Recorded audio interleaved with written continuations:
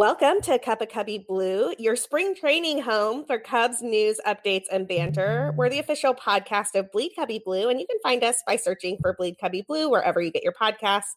I'm Sarah Sanchez. I write about baseball for Bleed Cubby Blue, and I'm a little sad because Andy isn't with us today. If you follow her on Twitter, you know that she lost her father earlier this week, and my heart is just broken for her. She's talked on this show a lot about how much her dad means to her and how she came to baseball. And Andy, we just are all so sad for you. And I am thinking of you and love you. I say we because I'm excited that we're joined by a special guest who filled in today to talk to us about stats and the Cubs' upcoming season. And so join me in welcoming to Cup of Cubby Blue for the first time from Bleacher Nation and Outside the Ivy, Michael Cerami. Hi, how's it going? Pretty good, Michael. Thanks for doing this. Yeah, no, I mean, we've been talking about getting together to do this for a while since at least CubsCon and probably long before that. So I'm excited to finally be here. Yeah, for sure. If you follow Michael's work, you know that he is like super well versed in stats and projections and all that jazz. And what better time to look into that as we're getting new numbers, projection systems are sort of getting finalized, and the Cubs are having their first workouts down in Arizona. So we can just jump right into this. Do you want to start with Fangraphs stuff or Pacoda stuff, Michael? Your pick. Let's do Fangraphs. That's I wrote an article on it recently, so I'm a little bit better versed in what they had individually, at least from the top. Cool. I just did an article on that too, so I think we'll have a lot to say. Yeah. So if you've read my article or Michael's article, Fangraphs kind of likes the Cubs. I mean, they're not in love with them. Don't get me wrong. This is not like they think the Cubs are the team from 2016, but they do see the Cubs as the strongest team in the division right now, with probably some weaker starting pitching and definitely a weaker bullpen than the rest of the division. Just overall as a team, what do you think about Fangraphs' look at the Cubs? Yeah, so I mean, it's overall it was probably a little bit rosier of a picture than I was expecting, but just I think that sort of speaks a lot towards where our expectations and the general narrative around the team has drifted, because you look at the rotation specifically, and that's probably the area of the biggest concern for me to start. They kind of see Yu Darvish and Kyle Hendricks being probably more than serviceable, both being like number two pitchers. And, I don't think that this is an exact science, but if you don't have a true ace, which I think Darvish or Hendricks can both be, having two legitimate, like surefire number twos is about as close as you can get and as much as you can hope for. The question, however, is whether or not the back end of the rotation, which is currently being projected to be somewhere between Tyler Chatwood and Alec Mills, is going to deliver anything. And if Jon Lester will stay healthy enough throughout the year to even reach his 2-WAR projection. And I don't know if that's really going to be the case. I'm pretty concerned about Jon Lester this year, not because I don't think he's going to be good, but I just think he's going to be more worn down and he's going to be older and his rehab times are going to take longer. And ultimately he's just, he's already started to sort of age into his latter years gracefully, but it's going to be a constant grind. And I'm nervous about basing any sense of this, the Cubs rotational strength and thus the team strength on Lester. And I think that Fangraphs does. Yeah, let's talk about Lester. There's a lot there that I want to talk about because I have some thoughts on Darvish and Hendricks too. But, we all knew that the latter years of this Lester contract were going to be a little bit of a struggle. He's, is he 34, 35? I don't have that in front of me. No, he's 36 now. Oh, yeah. Okay. So he's aging in to what we generally think of as a pitcher's decline, as you were saying. Last year, he kind of seemed to get by on just a lot of grit and craftiness. There were times where his stuff just didn't look great. And I love Jon Lester. I think he's outstanding. But he gets, he can get hit really hard when his stuff isn't playing because there's such a fine line between him being, an like ace level, I'm only giving up 2 hits today, and him just getting knocked around. And I feel like those games where he gets knocked around are happening a lot more often. I 2 WAR from Lester would be great. I am not sure we're going to get 2 WAR from Lester. That's exactly my, that's exactly my point. I'm just concerned that there's no doubt in my mind. And I say this all the time. Anytime you have a guy like Jon Lester, a former ace, whenever the Cubs are facing a guy like that, no matter how old or how past their prime or how worn down they are, they always have the potential to just for that day feel it again. And that's why having Lester on the team is still valuable and still useful, because there could be stretches of time where it does look like himself. But overall, I mean, we already saw the decline probably a year and a half ago. And then for most of last season, he just wasn't that guy anymore. And, Zips is projecting a 4.38 ERA over 150 innings. It's like, we're starting to get into a scenario where even that is looking like it would be promising. And I don't know if it's going to be that good. And that's a conservative estimate. So I'm pretty concerned about the rotation in general. I'm hopeful that someone like Tyler Chatwood or Alec Mills can sort of surprise and take over the role of the third, fourth starter and allow Lester to sort of just more naturally slide into the back of the rotation where the expectations and the needs out of him aren't as strong. And that way, he can continue to contribute, but it's not like the Cubs will be relying on him. And I think a lot of players, a lot of teams still see him as that guy. I mean, it was MLB.com. It was like yesterday. They're ranking all of the aces, quote unquote, from each team. And they had Jon Lester as the Cubs ace. And that's just an out of date reference. It's not the case anymore. He's probably the fourth best starting pitcher. And that's only because we only know 4 of the starting pitchers right now. So it's nerve wracking. It's definitely nerve wracking. Yeah, I mean, along those lines, I was just about to say, one of the things that Fangraphs and Pacoda seem to agree on, both of them peg the Cubs as right around an 84, 85 win team. You and I have talked before about ways they could exceed that, and I'm sure we'll talk about that in this show, or the fact that if they don't look like they're going to hit that, they're not going to be an 84 or 85 win team because they're going to sell. So right. It's like the odds that the Cubs are going to finish right around 500 seem kind of small to me. I actually pretty firmly believe that is a picture that is true if Lester is like the 4th best pitcher on the team. I think that you need a better year from Kyle Hendricks, who we'll talk about in a second. Projections always seem to hate him. It's just unfair. Kyle Hendricks, Yu Darvish, and probably Jose Quintana all need to do better than Jon Lester in this season for the Cubs to hit that like over 500 actually contending projection. Yeah, no doubt. I mean, you absolutely need Yu Darvish to be the guy he was in the second half last year, and then you need Kyle Hendricks to continue being consistent. But I think both of those cases are likely, or at least probable. I don't think Yu Darvish is necessarily going to be that 0 walks and however many innings pitched when he was on that insane streak. Awesome. But there's no doubt in my mind that if he feels good, that he can't be that top of the rotation arm that we know he is.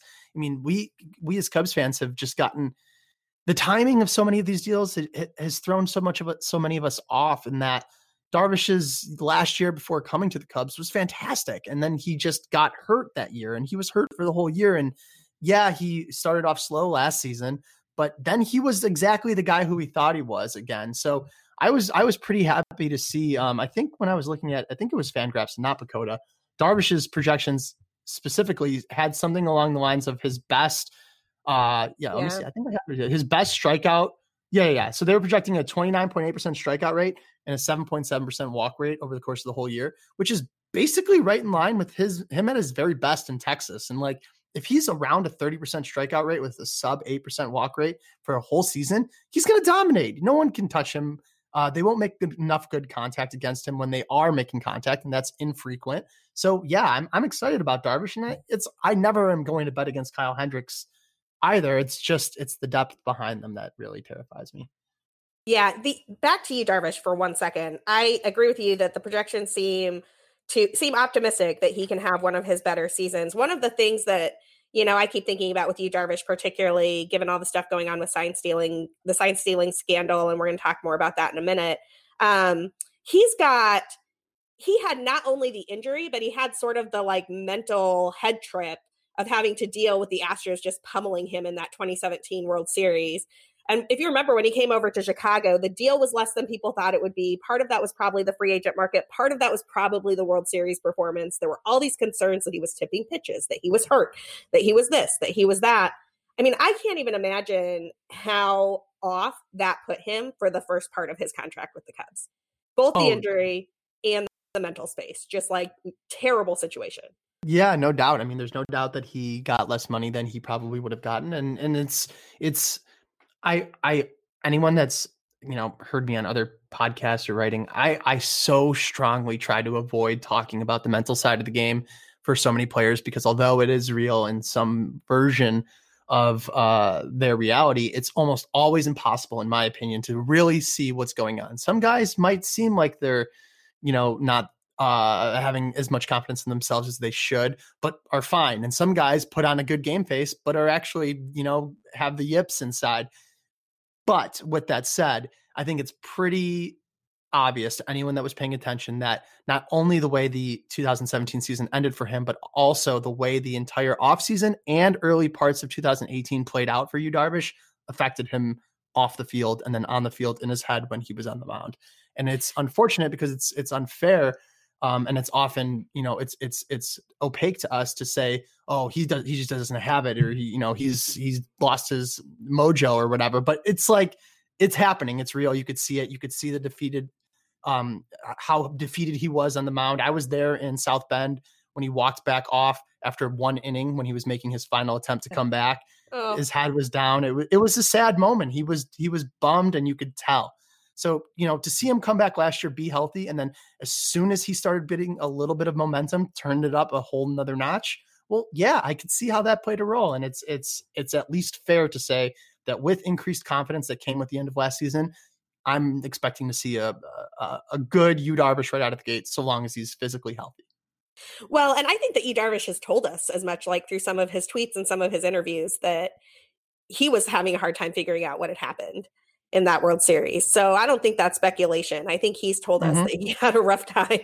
No, yeah, you're right. I forgot about that. I mean, he even said, I think, or maybe it was even his wife that had said on Twitter, something along the lines that he had become a better person after having gone through that because of how tough it was for him at the time. He sort of realized gained a little bit of perspective. So that sort of inherently confirms that he was going through a rough time then. So yeah, you're right. It definitely is out there.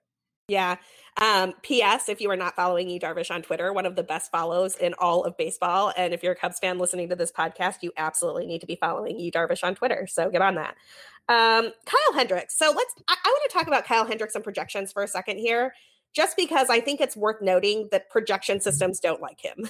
They don't think his stuff should play. They don't think he should be able to get guys out the way he does. And it seems like every year I'm sitting here at about this time, and the projection systems think Kyle Hendricks is going to fall back and he's going to be like a 2.5-ish WAR player. And then he comes in and he puts up 4 WAR and he just gets guys out every year. Yeah, I mean, it's like the story as old as time with him. It's a lesson that people just routinely forget to relearn or something. Kyle Hendricks is good at baseball. He's a good pitcher. He literally has always been a good pitcher. Anytime he's healthy and on the field, he's one of the best guys out there. It's just that not only does he not have the stuff that we traditionally associate with, talented arms, it's even more highlighted in an era when people are throwing as hard as ever. So he's like, a black sheep at the white sheep convention. It's not even, it stands out even more because of the way people are trending towards big giant fastballs and hard breaking sliders and a ton of strikeouts. That's just not his game. And that's fine because it works for him. And I know that it doesn't work for everyone, but at a certain point you think these projection systems, which I mean, I understand that they're objective, but you think that the objectivity of the numbers over this long of a career, he's already at, 5.5 years, would manifest themselves in better projections. But he still looks, they look all right, but like I would have projected something even better, frankly. Well, and you know what's funny about that? I can't remember who it was now. I think it was last season, and I want to say it was a Baseball Prospectus person. But as the projections came out, they're like, wow, this system really doesn't like Kyle Hendricks. And I wanted to be like, every year, like clockwork, system doesn't like Kyle Hendricks. Y'all do not appreciate and look, I get it. You have to build an algorithm for the standard system, and then you have to run it like 10,000 times or however you get your projections for all of this stuff, which is frankly, like there are slight variations between how Fangraphs does it, how PECOTA does it, and how like 538 does it. But that's the basic model, right? Like you input a bunch of data, including things like previous year's performances and how many innings they picked or whatever. And then you run these simulations over and over and over again. And this is what it spits out most of the time. And you're like, that's my number. And I get it. Kyle Hendricks is an outlier. So he is constantly overperforming that, but it feels like you should be able to build in that for at least him, like the Kyle Hendricks variable or something. I don't know. Yeah, no, I love that. It should be a little trademark thing. I mean, like, it's okay. Let's be fair. To be fair, they're projecting a 118 ERA plus, which means 18% better than league average. Let me see what last year he had 20. He was 21% better, and overall in his career is 23% better. So, yeah, it is kind of like, why are you just assuming this guy who's 29 just turned 30 is going to drop off by 5 or 10%? I don't see it, especially because it's not like he relies on a high fastball velocity to get by. So right. the age, the way he ages should be a little bit easier to continue to be successful. So yeah, I agree. They need the Kyle Hendricks. What's a good word for it? I'm trying to think, like, yeah. Well, I mean, what was the inclusion? Last year, 18 months ago or so, they came out with that variable that was like the best control in baseball, and Eno Saris had this piece on it in The Athletic, and shockingly, like it was called command. That's what it was called. Yeah. The pitcher with the best command in all of baseball, Kyle Hendricks. It was like not shocked. Yeah. No, I mean, precision artist. The only time I've seen him not have the command that he's been touted to have is literally his debut. I remember the only thing we really knew about him before he came up was like, yeah, this guy doesn't throw hard, but he puts the ball exactly where he wants to. And I think he was pitching against the Reds that day. And he walked like 4 guys in that first outing. And I was like, what the hell? This guy's supposed to be like, the next coming of Greg Maddux. And then, you know what? For the next 160 starts he's made since then, he has been like, that's him. He has command, he has control, and he uses his pitches more effectively than he uses his stuff more effectively than maybe any other pitcher can, because he has to. And that's how he makes his living out here. Let's talk about position players for a second. So I will just be really clear. Projection systems tend to not like 2 of my favorite players. And so when you look at these things and you see that the projections always seem to call for a regression for Willson Contreras and Javier Baez, just like hold your rage. There are certain things they don't like about them, but I'm curious. I know you've written particularly about Willson and Javi and Fangraphs. Tell me a little bit more what's happening with those projections and why that is the case. So man, it's so hard to say. So Javier Baez in particular, Willson Contreras, I don't know what they're talking about. He's going to hit better than that. Every time he's on the field, he does. He's pretty consistently above average. I think they're just being too conservative in nature and probably factoring in the fact that he gets injured every year. And maybe one of those times, like say Chris Bryant, the injury affects his performance even after he comes back. I'm not otherwise certain why he wouldn't be projected higher. I know he's a catcher. I know he's getting older, but the guy breaks. 27 though. And what we're talking about here, just so people, if you're not looking at the numbers right in front of you, Willson Contreras, since he came up in 2016, he's had a WRC plus, which sort of like ERA plus that we were just talking about, is baselined off 100. So you can kind of gauge how much better that player is at creating runs than the average player. WRC plus 126, 122, 100. That was the 2018 season with the slump. 127, projection 107. I'm like, how do you go from consistently 27, 22% better to 7% better because reasons? I'm just like, I don't understand it. Yeah, I really don't. And it's so I always like to say that, like, okay, it's important to look at projections for what they are. It's important to let them tell you and show you where your blind spots are. And possibly there's something we're missing. I don't see it though. I think Willson Contreras is going to rake. And I think he was raking like crazy last year until he got hurt again. Like that was looking like he was on pace to have even more monster of a season. And it was still, in any case, his best offensive season overall. So I have really no idea what's going on there. But I do think that with Javier Baez, I don't think, what was it? A 110? OPS plus. I don't think that's a crazy projection. I think he'll beat it. I'm pretty confident that he will. But last year, by weighted runs created plus, he was 114. His OBP plummeted. His strikeout rate ticked up a little bit. His walk rate improved also, but he's all and although he's a guy who's been very consistent with his BABIP, it's consistently very high and thus subject to a little bit more variability if things don't break his way early on or if he loses a step in terms of speed. Now, with all that said, I will take the over on 110 any day of the week, but I don't think that Javier Baez has the consistency that Wilson Contreras has even shown yet over the course of his career, because until literally 2018, he was technically a below average overall offensive contributor. So for a conservative projection system to say that he's going to be 10% better than league average after only doing it for 2 years, well, I kind of understand that. But it also doesn't really matter because Javier Baez at 10% better than league average offensive production with his defense at shortstop is a supremely valuable player. And that's not to say all the other ways he can impact the game. So I'm not really concerned about his projection. I just definitely would take the over. That's my main thinking on that one. Yeah, Javi's a little bit like Kyle Hendricks in that the projection systems don't know what to do with him. He has all these weird like statistical anomalies that other players don't have. My personal favorite is that he's like one of the only players in baseball that whose outcomes improve with 2 strikes tremendously. He's like an outstanding 2-strike hitter. It's like, how did that happen? That's not supposed to happen, right? That's not a thing. Like, you're supposed to be a worse hitter with 2 strikes, and for whatever reason, Javier Baez is an outstanding hitter with 2 strikes. He's also like completely changed the way he approaches certain pitches, and as a result has been like just murdering like first pitch strikes. I think curveballs. I could be wrong about that. But anyway, so if you watch Javi, you know that he kind of defies the rules of the game, and he defies the rules of stats too, which is another reason to be optimistic about these projections, I would say. Yeah. And just to confirm, yeah, it is curveballs. I mean, over the last 2 years alone, he's had some of his best work overall has come against curveballs, which I don't think a lot of people would have guessed, especially because in 2018, he was crushing fastballs, but then last year it took a little bit of a step backwards, but he continues to hit curveballs as good as anybody. Outstanding. So let's talk about a couple of players who maybe we haven't talked about yet. Craig Kimbrel.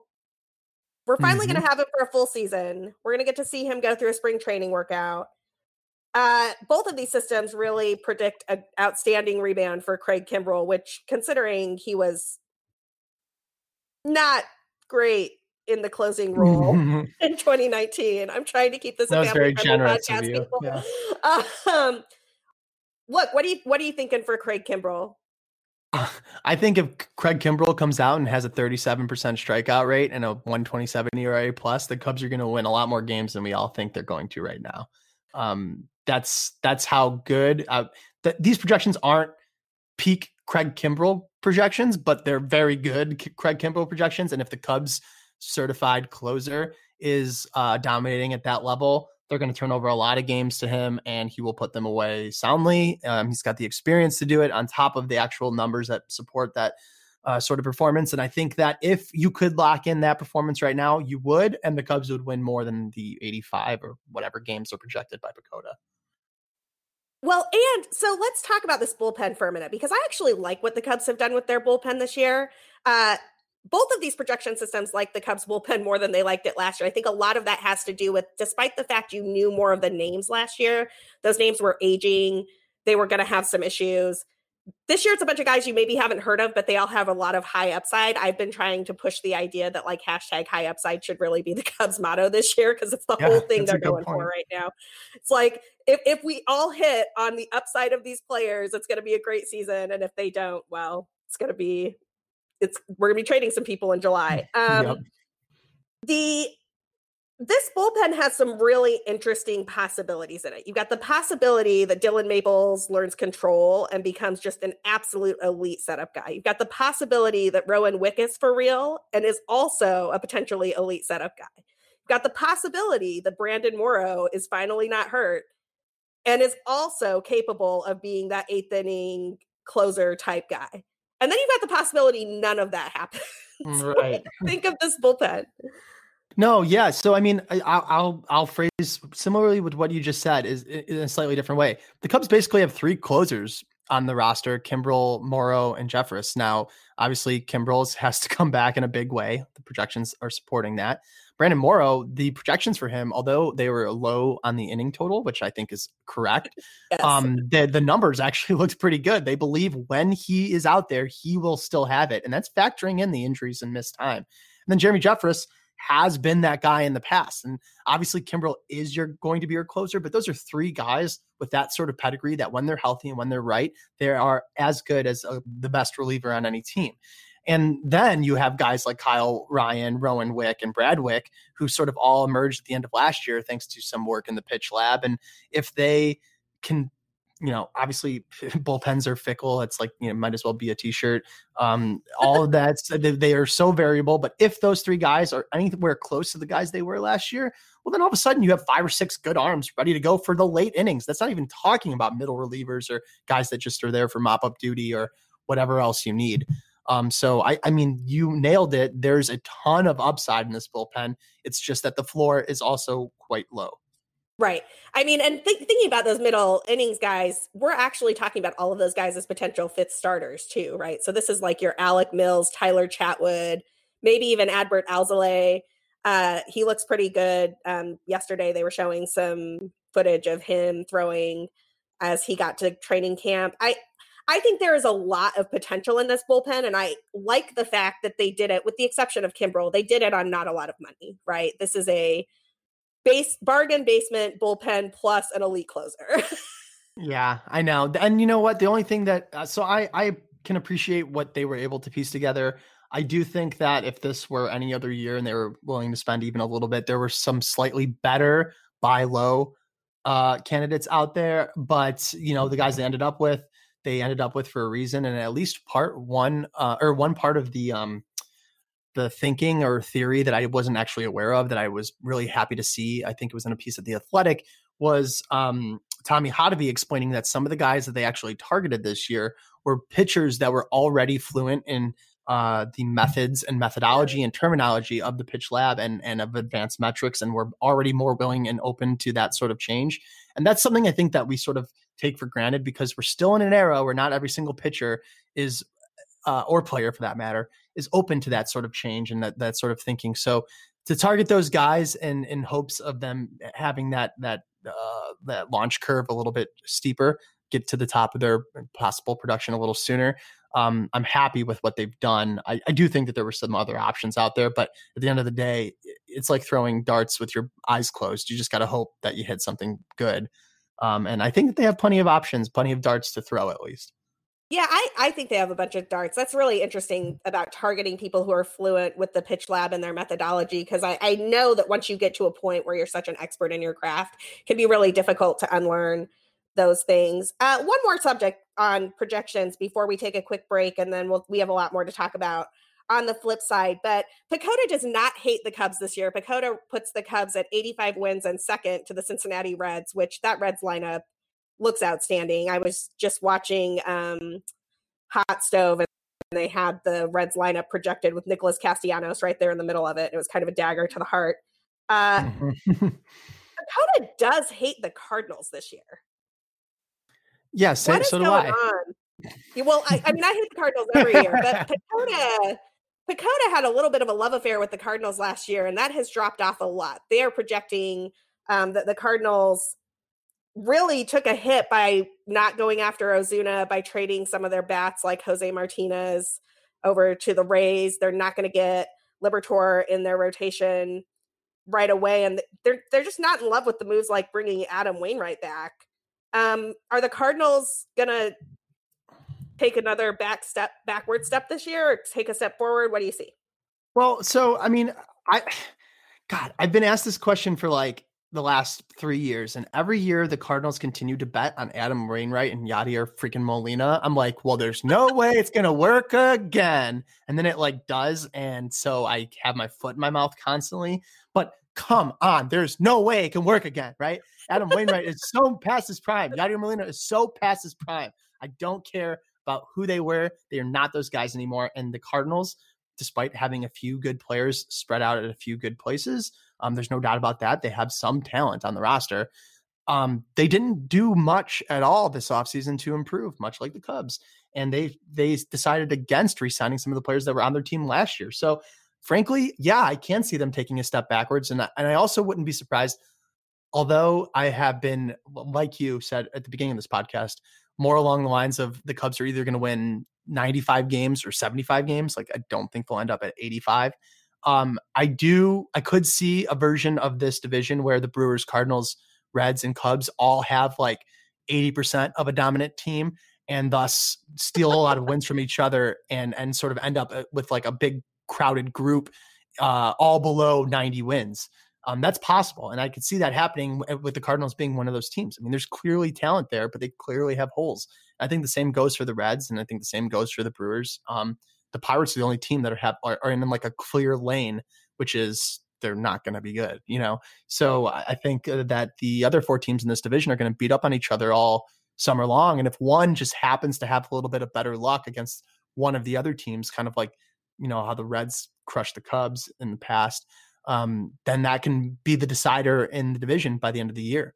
So yeah, I mean, I'm so sick of the Cardinals. I'm so sick of hearing about Adam Wainwright and Yadier Molina still. Oh yeah, I want to keep playing. No, there's no way. You cannot keep doing it.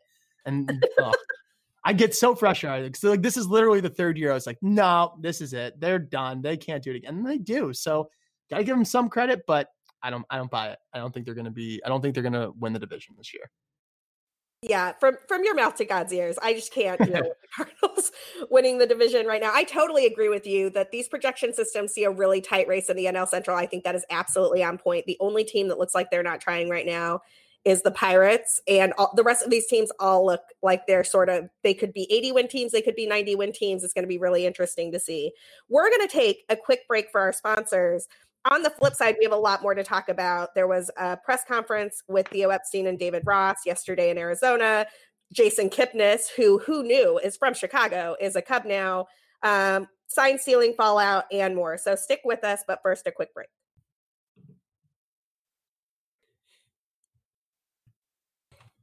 And we're back. So the Cubs opened spring training with a press conference with Theo Epstein and David Ross in Arizona. What were your takeaways from this, Michael?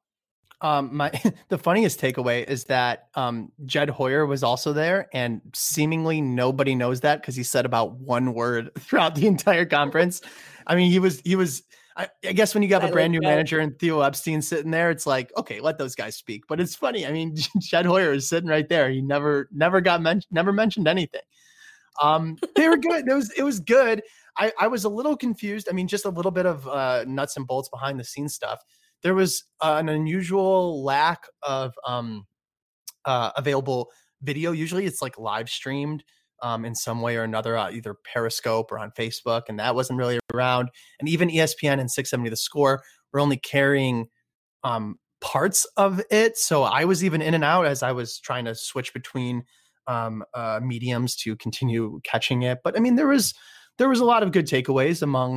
Chief among them was David Ross confirming that Craig Kimbrell will be the closer, like to start the year. It's not going to be some sort of competition. He's the guy, which I think is smart. Keep him in that role. He also opined that while there are several options for leadoff, Anthony Rizzo is a viable one to start the year. And I am very happy to hear that, though, because frankly, I think we all sort of forget about this. The end of last season, when the Cubs were shuffling through leadoff options and couldn't find the guy to stick there, and it was hurting Hayward when he was up there, and then he was crushing it when he wasn't, and it was hurting Kyle Schwarber up there, but he was crushing it when he wasn't. And Wilson Contreras tried it, and Albert Almora wasn't hitting anybody, and Ian Happ wasn't back yet. And then Anthony Rizzo came up, and he started leading off again. And this time it wasn't a joke, and he was killing it. And the Cubs started winning, and then he got hurt, and it all went away, and we all forgot about it because so many other things happened since then, like losing the division and missing the playoffs and missing Joe Madden and getting rid of Addison Russell. Like, so much has happened since then that we forget that there was a point in time when Anthony Rizzo had consistently become like the capital T, the leadoff hitter of the team. And I think that it's wise to go back to that, at least to start the year, especially in the absence of an obvious solution who's not only the right person to play that role, but who will also be playing every single day. Because that's another part of this, is that you don't just want someone like, Okay, yeah, Ian Happ can do it sometimes, sure, maybe, I don't know. David Bodie, if he's starting or whatever. But if they're not going to be in the lineup every day, then you're still going to have to find other people to replace him, and you're losing that consistency that we're all searching for in the first place. So if Anthony Rizzo is open to it, which we know he is, if he's good at it, which we know he is, and if David Ross is open to it, I say absolutely start the year off with him as the leadoff hitter. I was very happy to see that being like the very first topic he addressed. So I also love this. And I wrote a tongue-in-cheek piece back in like 2017 when Rizzo led off for the first time. And it was like the whole joke of, oh, he's the greatest leadoff hitter of all time. All he does is hit leadoff home runs. And we all kind of thought it was funny. But I took a look at, leadoff hitters, who's been great, what actual stereotypes exist. Everybody has this idea in their head. You got to have some on-base machine who's going to steal a lot of bases. And frankly, there aren't that many players who steal that many bases that more anyway. It's not a huge part of some players' arsenal. And so it struck me that if you look at the people we consider great leadoff hitters throughout history, it's not always that like Ichiro stereotype. Right. Like you have a lot of people in there, like Wade Boggs or Paul Molitor or Alfonso Soriano, that are quite different from that particular mold. And there's no reason that Rizzo can't be a great leadoff hitter just because he's slow. Yeah. I mean, also, like, was anybody stealing on the Cubs last year? Even Javi stole like 10 fewer bases. They just weren't stealing bases. And like the idea of, Dusty Baker used to say like, oh, they're clogging up the bases. That's like literally the exact goal. I want the bases to be as clogged as possible all the time. I mean, the amount of times that Javier Baez is going to be running behind Rizzo and can't score because Rizzo's that doesn't happen. He's got a 90-foot head start. He should be able to get to the next base, in time. So I know that he might not go first to third as easily as Chris Bryant or somebody else that's faster, but Anthony Rizzo seems comfortable there. And if he can succeed there, that's ideal for the Cubs. They need someone to take that pressure off them. They need that narrative to be removed from the ether because it hangs over their head a little bit too much. And frankly, with a brand new manager, that's a question that managers get all of the time. And I'd rather David Ross have one less thing to worry about when it doesn't actually probably matter as much as we all think it does in a macro sense. Obviously, individually, it could have an impact, but on a macro scale, he shouldn't be spending disproportionately more time figuring that out. So if Anthony Rizzo's up for it, do it. No question. Yeah, totally agree. And the other thing that I'll just close with here, if you look at Cubs batters who had at least 200 plate appearances last year, Rizzo is the only person on the team who has an over 400 on base percentage. Like, yes, he also hits home runs, but he gets on base more than any person on the team. And he's also the only person on the team who has demonstrated that whatever mental block exists with the leadoff spot, he doesn't have it. So put the guy out there who doesn't have a mental block and gets on base. I think that's outstanding. Yep, big agree. Go ahead. So, I mean, I guess other than that, there was the general sense that the Cubs, from Theo Epstein, the Cubs had expected to do more this offseason than they ultimately had. Right. And that they were now sort of turning the page and otherwise hoping that the changes to the environment and the coaching staff and the entire back end of the Cubs with the pitch lab and the new director of hitting and all of that would sort of change things, which, that's a little bit of, it's not super promising to hear. However, we also know that at the same exact time, we've been hearing reports from multiple sources from different publications in different corners of the world, of the country, at least, that the Cubs are still pretty active on the trade market, and not just with Chris Bryant, but more broadly with anybody on their roster. And I still expect that there will be some more action before opening day. And frankly, if they don't get under the luxury tax at this point, I think this would have been an enormous waste of an offseason and an enormous miscalculation, because although they can unload some players at the deadline, putting yourself in that position with even less time and less leverage to make a move because your needs are that much clearer is a big problem. And then there's always the risk that they are, on the bubble or contending already and have to sell pieces off, because if they don't and they go over again because they're winning and want to stay in first place, well, then we're going to have one more offseason where they can't spend any money because there already will have been repeat offenders. And then that would have been the third time this next coming offseason, which makes the penalties even worse. So if the Cubs don't get something done before opening day, I actually think I'd be a little surprised, but because I'm hoping they do strategically, but even if that's not the case, then they're just going to be in a bad position and have to still sell off at the trade deadline. I don't really want them to be there either. So a little bit of wish casting, putting it out into the world, but I'm hoping that there's still one big move, and it seems to me that they're at least open to that, which is good. Yeah, I want to highlight something you said there because I think a lot of people don't realize it. Like the Cubs not doing anything this summer didn't put them under the competitive balance tax. They're still about $4 or $5 million over the CBT threshold that they were trying to get under. So they haven't reset it yet. They're just kind of sitting here, I don't know, like hoping they'll be able. It's the worst of both worlds. It's terrible. So bad. They're like hoping they'll be able to make some move that will get us there. And I'm nervous about that too, because I don't know what that looks like. It's going to be really weird to see them trying to figure out how to be competitive and shed salary. And that's not a great place to be in. The other move that the Cubs made yesterday outside of the presser was this Jason Kipnis move, which this has been rumored for a while. So I don't think that anybody is shocked by this. Signed to a minor league deal, just like 99% of the other contracts that the Cubs had this year. I mean, sure, why not? Let's see if Jason Kipnis has anything left. I don't love it. I don't hate it. It just kind of is for me. Yeah, I have this working theory that's going to sound condescending to Cubs Twitter, but they condescend to me all the time. So buckle up. Basically, I'm pretty certain that most people's baseball attention maxed out or peaked in the 2016 season when the Cubs were winning the World Series for obvious reasons. And so much of that extended well beyond the Cubs to other players on other teams, like Jason Kipnis, for example, who had one of his best seasons in the majors, 4.7 WAR, 114 weighted runs created plus, big factor in the World Series.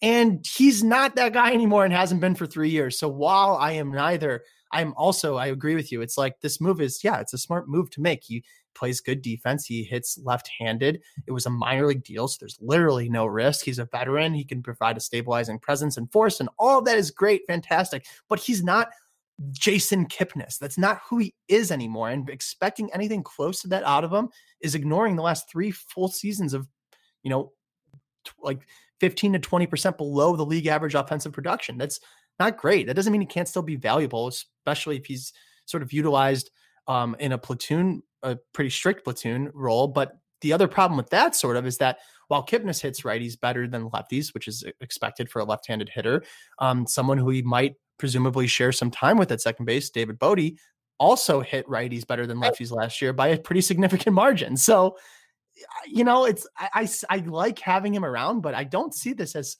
I think Cubs fans were disproportionately excited for his signing. And I just don't think they should be, even though, again, it's great and there's literally no risk. There's nothing to be but fine about it. But that's where I land too.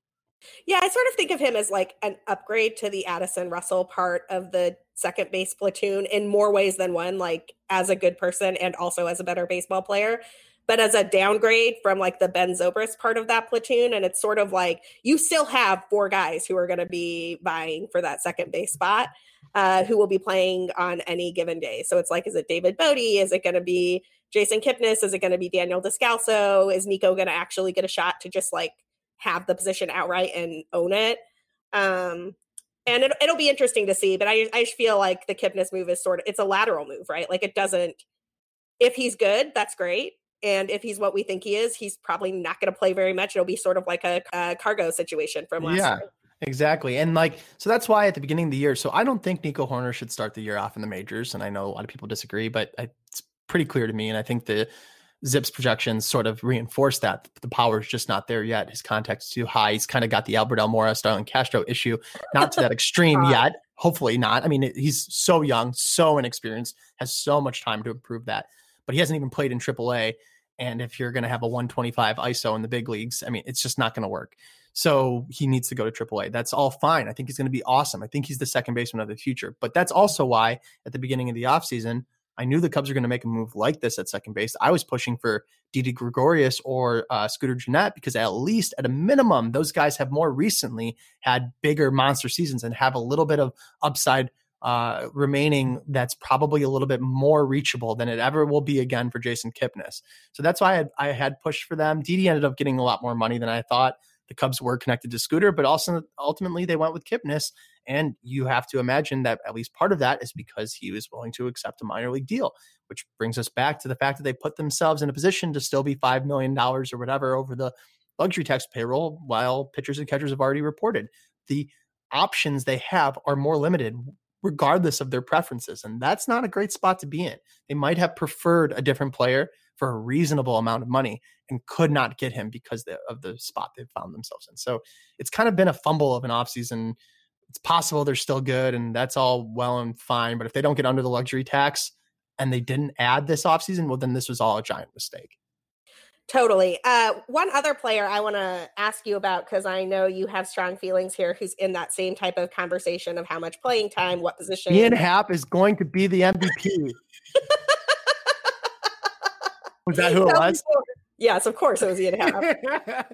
I don't even know. I can't even it's almost become like a joke to me. So a little part of me is like having fun playing the character of the Ian Happ hype man on Twitter, but also he's just literally always been good. And I don't have any understanding why he does not receive any semblance of respect for the 127 rated runs created plus he put up last year, or his career 112, or the fact that he's a switch hitter with speed who could play center, second, or all three outfield positions in a pinch. He's a good player. He's so young. He's so inexperienced. People forget that he wasn't even on the World Series team. He was just being drafted that year. And then he debuted a year earlier. And then he debuted a year after that. I mean, he's got almost no time. The Cubs rushed him to the majors because they needed him. Joe Madden never seemed really to like to use him in the way that he should be used. And every time he was out there, especially at the end of last season, when he ended the year as the NL Player of the Week, which another thing that people sort of overlook, he showed the promise and changes and adjustments in the minor leagues throughout the course of the year that manifested into sustainable production in the big leagues. I have extremely high hopes for Ian Happ, but also those high hopes are just relative to the overall promising overall offensive and defensive performance that he's already produced on the field in the first 2.5 years of his career. I think he's going to be a big factor for the Cubs. And if he finds a way to sneak into the lineup more often than not, and gets a little bit more consistent playing time, he is going to show that pretty quickly. I firmly believe that. Yeah, I'm with you. I think Happ should be the opening day center fielder, and you put Jason Hayward back in right where he's a Gold Glover as opposed to just an above average outfielder in center. Ian Happ is interesting to me. So I understood why the Cubs had him in spring training initially last season. The strikeout rate in 2018 was so incredibly high. And there were times where he just looked a little mystified at the plate in 2018. But I didn't understand why he stayed there until what was it? August, September? It was so late. And the Cubs clearly needed help. And I was like, why is Ian Happ still in AAA? I don't understand. So I'm really curious to see what he can do. I hope they keep him out of the leadoff spot, at least initially. I don't want any of that clouding his numbers. I want to see what Ian Happ can do with us, playing 4 or 5 days a week, regular time in the lineup. And I agree with you. The bat plays, the glove plays. I mean, he's a better option than Albert Almora Jr. Right. I mean, and that's another thing that those two, their fates have been inexplicably linked. And the fact of the matter is Albert Almora was almost, you know what? I bet you it is, but probably almost literally half the offensive contributor of Happ last season. I mean, half. Albert Almora was one of the worst hitters in baseball. And for some reason... Actually, I have it up because I had it up for the on-base percentage question when we had Rizzo earlier. So I was weighted runs created plus. Ian Happ, as you already said, was at 127. Is that right? Or 124? Yeah, 127 last year. Albert Almora Jr. was at 64. Okay, look, that's almost exactly half. That was a rough estimate, but you see what I'm saying? And if for a while we were saying, well, Albert Almora Jr. has got a Gold Glove caliber glove in center field. But first of all, that's sort of drifted off, especially lately. And on top of that, Ian Happ can play center field. He's probably about average there. and he hasn't had that many reps or chances to improve. And at the same time, in left or right field, I think he's above average defender. So he's a guy that has a ton of power, a ton of on-base skills. He cut his strikeout rate down to 25% last year, and his walk rate was still high. His BABIP was reasonable, and he hit really well. And if you can have that guy in the lineup and under control for 4.5 or 5.5 more seasons, and he's only 25, Cubs fans should be so excited about a guy like that, especially in a year like this where there's so many other questions around the field, not in the infield, but at least in the outfield. There's space in right and center for someone to take over. Why not a young guy you have under control for a while who's shown nothing but promise? He's not perfect. If he was perfect, he would be a surefire all-star, and we would know that. But he's got as much promise and reachable upside as anybody on the team that is in a questionable position. So I just really don't get why there's not more excitement over him. I think he's going to have a huge year, and I would bet any money on it. I think he's going to have a great season.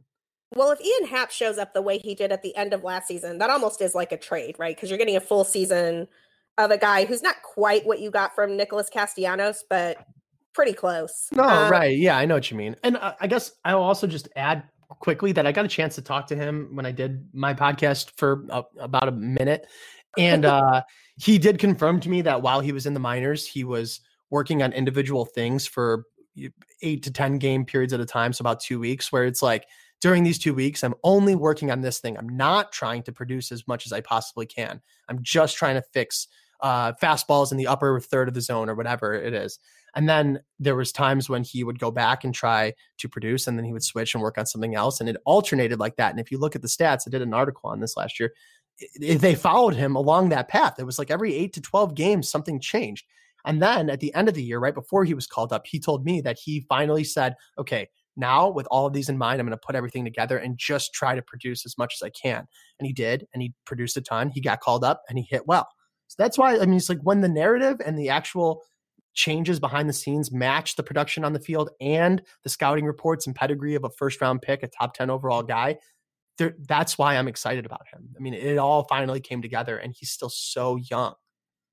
Yeah, I'm super stoked to see what Ian Happ can do in a full season. And I wouldn't be shocked if he could bring that strikeout rate down even a little bit more. I mean, he improved it like tremendously. I think it was 40% to 25% is what I remember over the course of his work in AAA last year. So looking forward to seeing what Ian Happ has in store for us in 2020.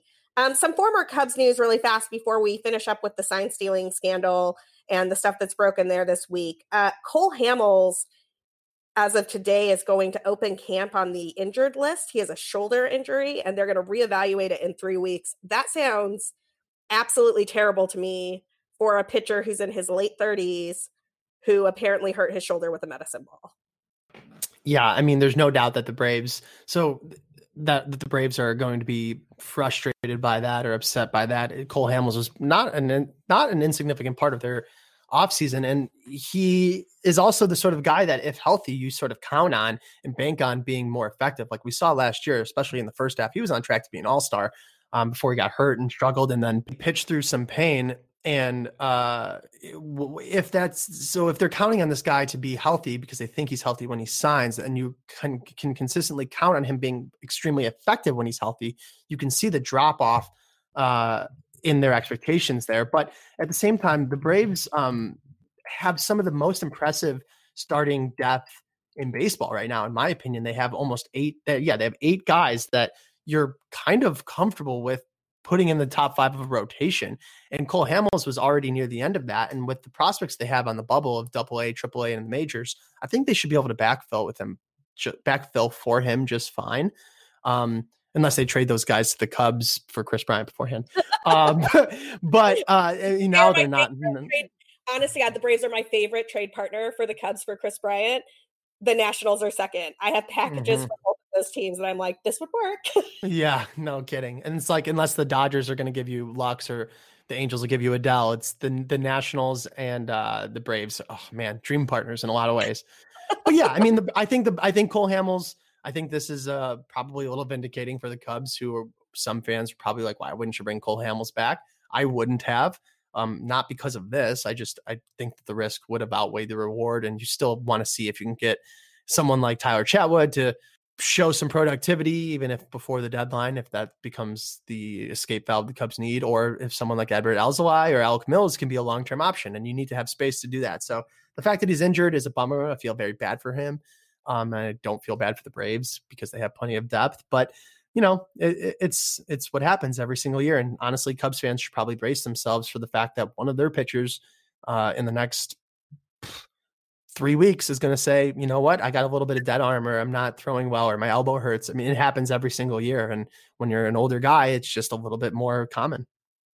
Yeah, injuries are going to happen, and it's a long season, so you just kind of have to keep a level head about it. One of the interesting things with the Braves and PECOTA projections, and this is not a Braves podcast, so we'll move on after this, but they have the Braves projected as a third place finishing team behind the Mets, and I was really surprised by that. That did not seem like what I would expect. No, I sent it to our Bleacher Nation group chat this morning. I was like, and I literally, all I said was I sent the projections and just said, this looks wrong. Like I thought it was a different year or something. It didn't make any sense to me. I don't see the Braves as an 83-win team or whatever. Yeah, I'm not sure what PECOTA is angry about with the Braves. They're not a particularly old team. They have some really, really great offensive players and some depth. That was a really, really surprising to me. It was also surprising to me because the Mets are the Mets, man. I'm never going to project the Mets to win. There should be an algorithm that's just like, and here's the Mets -5 wins. Just because exactly. Somebody's going to start a fight with a reporter in the middle of a series at Wrigley, and we're going to lose 3 games. Yeah, I don't know. I thought that was pretty strange. I guess maybe the Braves have a little bit of the 2019 Cubs PECOTA, bad juju, where they were just, there's something about them they don't like. There's something about the system that doesn't equate well and project well. And that's that. I mean, I really have no idea. I'd have to dig in further, but I cannot imagine that division is going to go Mets, Nationals, Braves with 88 to 83 wins from top to bottom. I don't see that. Right. You mentioned Tyler Chatwood in there too. Was it you that posted Tyler Chatwood's StatCast profile earlier this week on Twitter? Or was that somebody else? Because Tyler Chatwood actually, his stuff projects so well. Mm-hmm. And if he can be that guy, he's not a number 5 starter. He's like a number 3 or number 2. He might be better than Jose Quintana. Oh yeah. I mean, there's no question that's sort of, in a lot of ways, that's sort of how I feel about Ian Happ, is that, and I'll keep this about Chatwood because it's the same point, is that some of these guys have the pieces to be light years better than some of the other players that right now they're producing the same amount as. And Tyler Chatwood is certainly one of those people. I plan to write an article literally after we get off the phone for this interview about Tyler Chatwood, because I've noticed a lot of things about him at the end of last season that trended in the right direction. Obviously, his performance was just better, and some of that is going to be dependent upon the fact that he was in the bullpen a lot of the time. But I saw that he used his sinker a lot more, and the velocity was a lot higher. His soft hit rate was going down throughout the course of was going up throughout the course of the year. His hard hit rate was going down. People were swinging at pitches out of the zone more often. They were swinging and missing more often. His walk rate plummeted and his strikeout rate rose. And at a certain point, you could say his ground ball rate went down a little bit, but that's not that much in the other hand, balancing out of all the good. So if Tyler Chatwood is even anywhere close to the guy he was last season, and hopefully that's in the rotation, in my opinion, but even if he has to be a swingman or pitches out of the bullpen, the Cubs are going to have another pitcher that they can rely on more consistently and in higher leverage situations that they didn't really fully utilize last year. And that could be a huge boon to the overall projections. Awesome. Can't wait to read that piece. Let's just finish this up with some overarching baseball news with the sign stealing scandal and fallout. We still don't know what's going on with the Red Sox investigation and what type of punishment Alex Cora will face. I'm sure that will come out sometime during spring training. But there were 2 really interesting pieces of news this week that I wanted to hit on. One is Mike Bolsinger, who is a former Blue Jays pitcher, is suing the Astros for messing up his career. And I am fascinated by this because I think there are probably at least a dozen guys out there who could make a case that they were called up and missed their chance, or their chance was irrevocably altered by pitching against the Astros during this stretch. And I wanted to get your thoughts on this lawsuit. Yeah. So, I mean, I don't think that he has a particularly strong case to win, because he was already pitching pretty poorly before he ever met the Astros and, whatever. But with that Sure. said, yeah, with that said, I am very happy that he did bring this up because, as we talked about earlier, there were plenty of players that were directly impacted, probably none better than Yu Darvish, who would 100% have gotten more money if he continued dominating in the postseason against the Astros as he had before facing them than he did when they were cheating and stealing signs with electronic signals and trash can bangs throughout every single at bat. And they blew him up and cost him money in the postseason, without a doubt, in the offseason. And the Cubs wouldn't have gotten him for 126 million. It probably would have cost 150 or something. So that's a direct example. And if Bolsinger is causing more attention to be brought to facts like that, I'm happy about it. I'm also happy about the fact that part of the lawsuit included something along the lines of like the $30 or so million in bonuses the Astros received from winning the World Series should be donated to charity. Like, yes, that means that shows more of the right intentions and the right motivations. And most of all, the Astros deserve as much heat as possible, and they deserve to have other players. The league deserves to have other players stand up and show and admit and agree and say that it's okay to stand up and say, this really wasn't right. This isn't the same thing as, it's just the guy on second base looking over at the catcher and seeing, that there's a fastball coming. This was a systemic from top to bottom, from front office to the manager, to the players, to veterans like Carlos Beltran, stealing signs and doing things with malintent. They knew what they were doing were wrong. They did it anyway. They didn't care how it affected anybody else. They just tried to win. And that's pretty disgusting to me. And I think that any lawsuit that is supporting that narrative is fine, because while I don't think he's going to win, it's the right motivations, right intentions, and hopefully for him, right outcome. I don't see him winning. Yeah, I think it would be really hard to prove, particularly for these pitchers. And the pitchers who were most affected were kind of these marginal guys, right? Like Yu Darvish is an exception to that, but a lot of these marginal people who got their one shot against the Astros, or they started trying to tweak their mechanics after getting like just hammered during an Astros start. Those are the guys who have probably the most direct impact, but it'll still be really hard to prove because they were never lights out pitchers in the first place. You said something really interesting there that I wanted to touch on a little bit, which is this Carlos Beltran piece and him really being the ringleader of this whole thing. That was the second piece of news that came out with the sign stealing scandal this week. In The Athletic, Ken Rosenthal, Evan Drellich, and Mark Carrig have a piece sort of detailing how the sign stealing started, and that it was really Beltran, after they traded for him, who was the ringleader here. I thought this was fascinating for two reasons. One is that Beltran came from the Yankees. The Yankees were also implicated in earlier seasons, not in the electronic sign stealing after the memo went out in 2017 or 2018. But in earlier seasons, the Yankees had concerns about them. It really feels to me like a lot of what the Astros have been saying, and look, I am not an Astros apologist, but some of what they have been saying does ring sort of true to me, that this is a more pervasive problem than just the Astros and the Red Sox. And that if MLB were to really investigate every single team, they would find more than they want to find. And I'm curious about Beltran's role here. I'm also really interested in how much heat Beltran and Cora are going to take for this, because neither of them has been punished yet, right?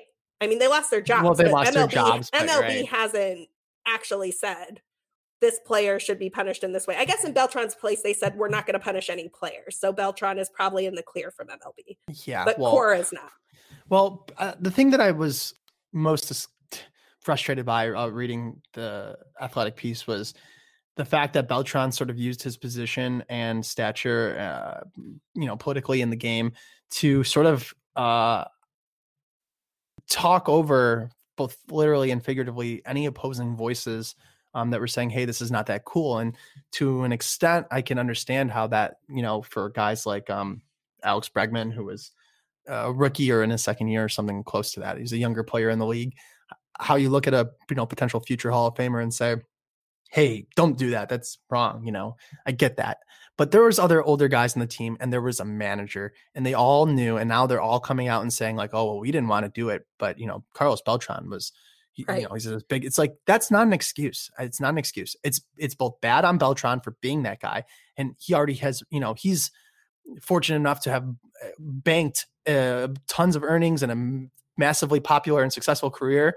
And now he's going to just, go scorched earth. Well, the rest of the players still have to be here and pick up your pieces when you're gone and sitting on a beach and retired and don't care about baseball anymore. And you're ruining their futures and their careers. But at the same time, you have to be responsible for yourself. And these players, maybe even if you eliminate the 5% of them that were young or rookies or first or second year players, there's still a ton of guys that were established big leaguers, coaches and managers. And you know what? They all wanted to do it, because if they didn't, they wouldn't have done it, and they would have said something, and they would have handled it internally, maybe only, but they would have handled it. And instead, they just went along with it. So when I see those anonymous quotes that say something along the lines of, no, everybody loved hitting with the quote unquote system, like it's a system, I believe them, because I think that now everyone's doing a lot of, rewriting of history, and Beltran was wrong to do what he did, like the most wrong out of anybody, but these players aren't off the hook. And also, I find it pretty interesting that the league, obviously they just don't want to find anything else. I think it's pretty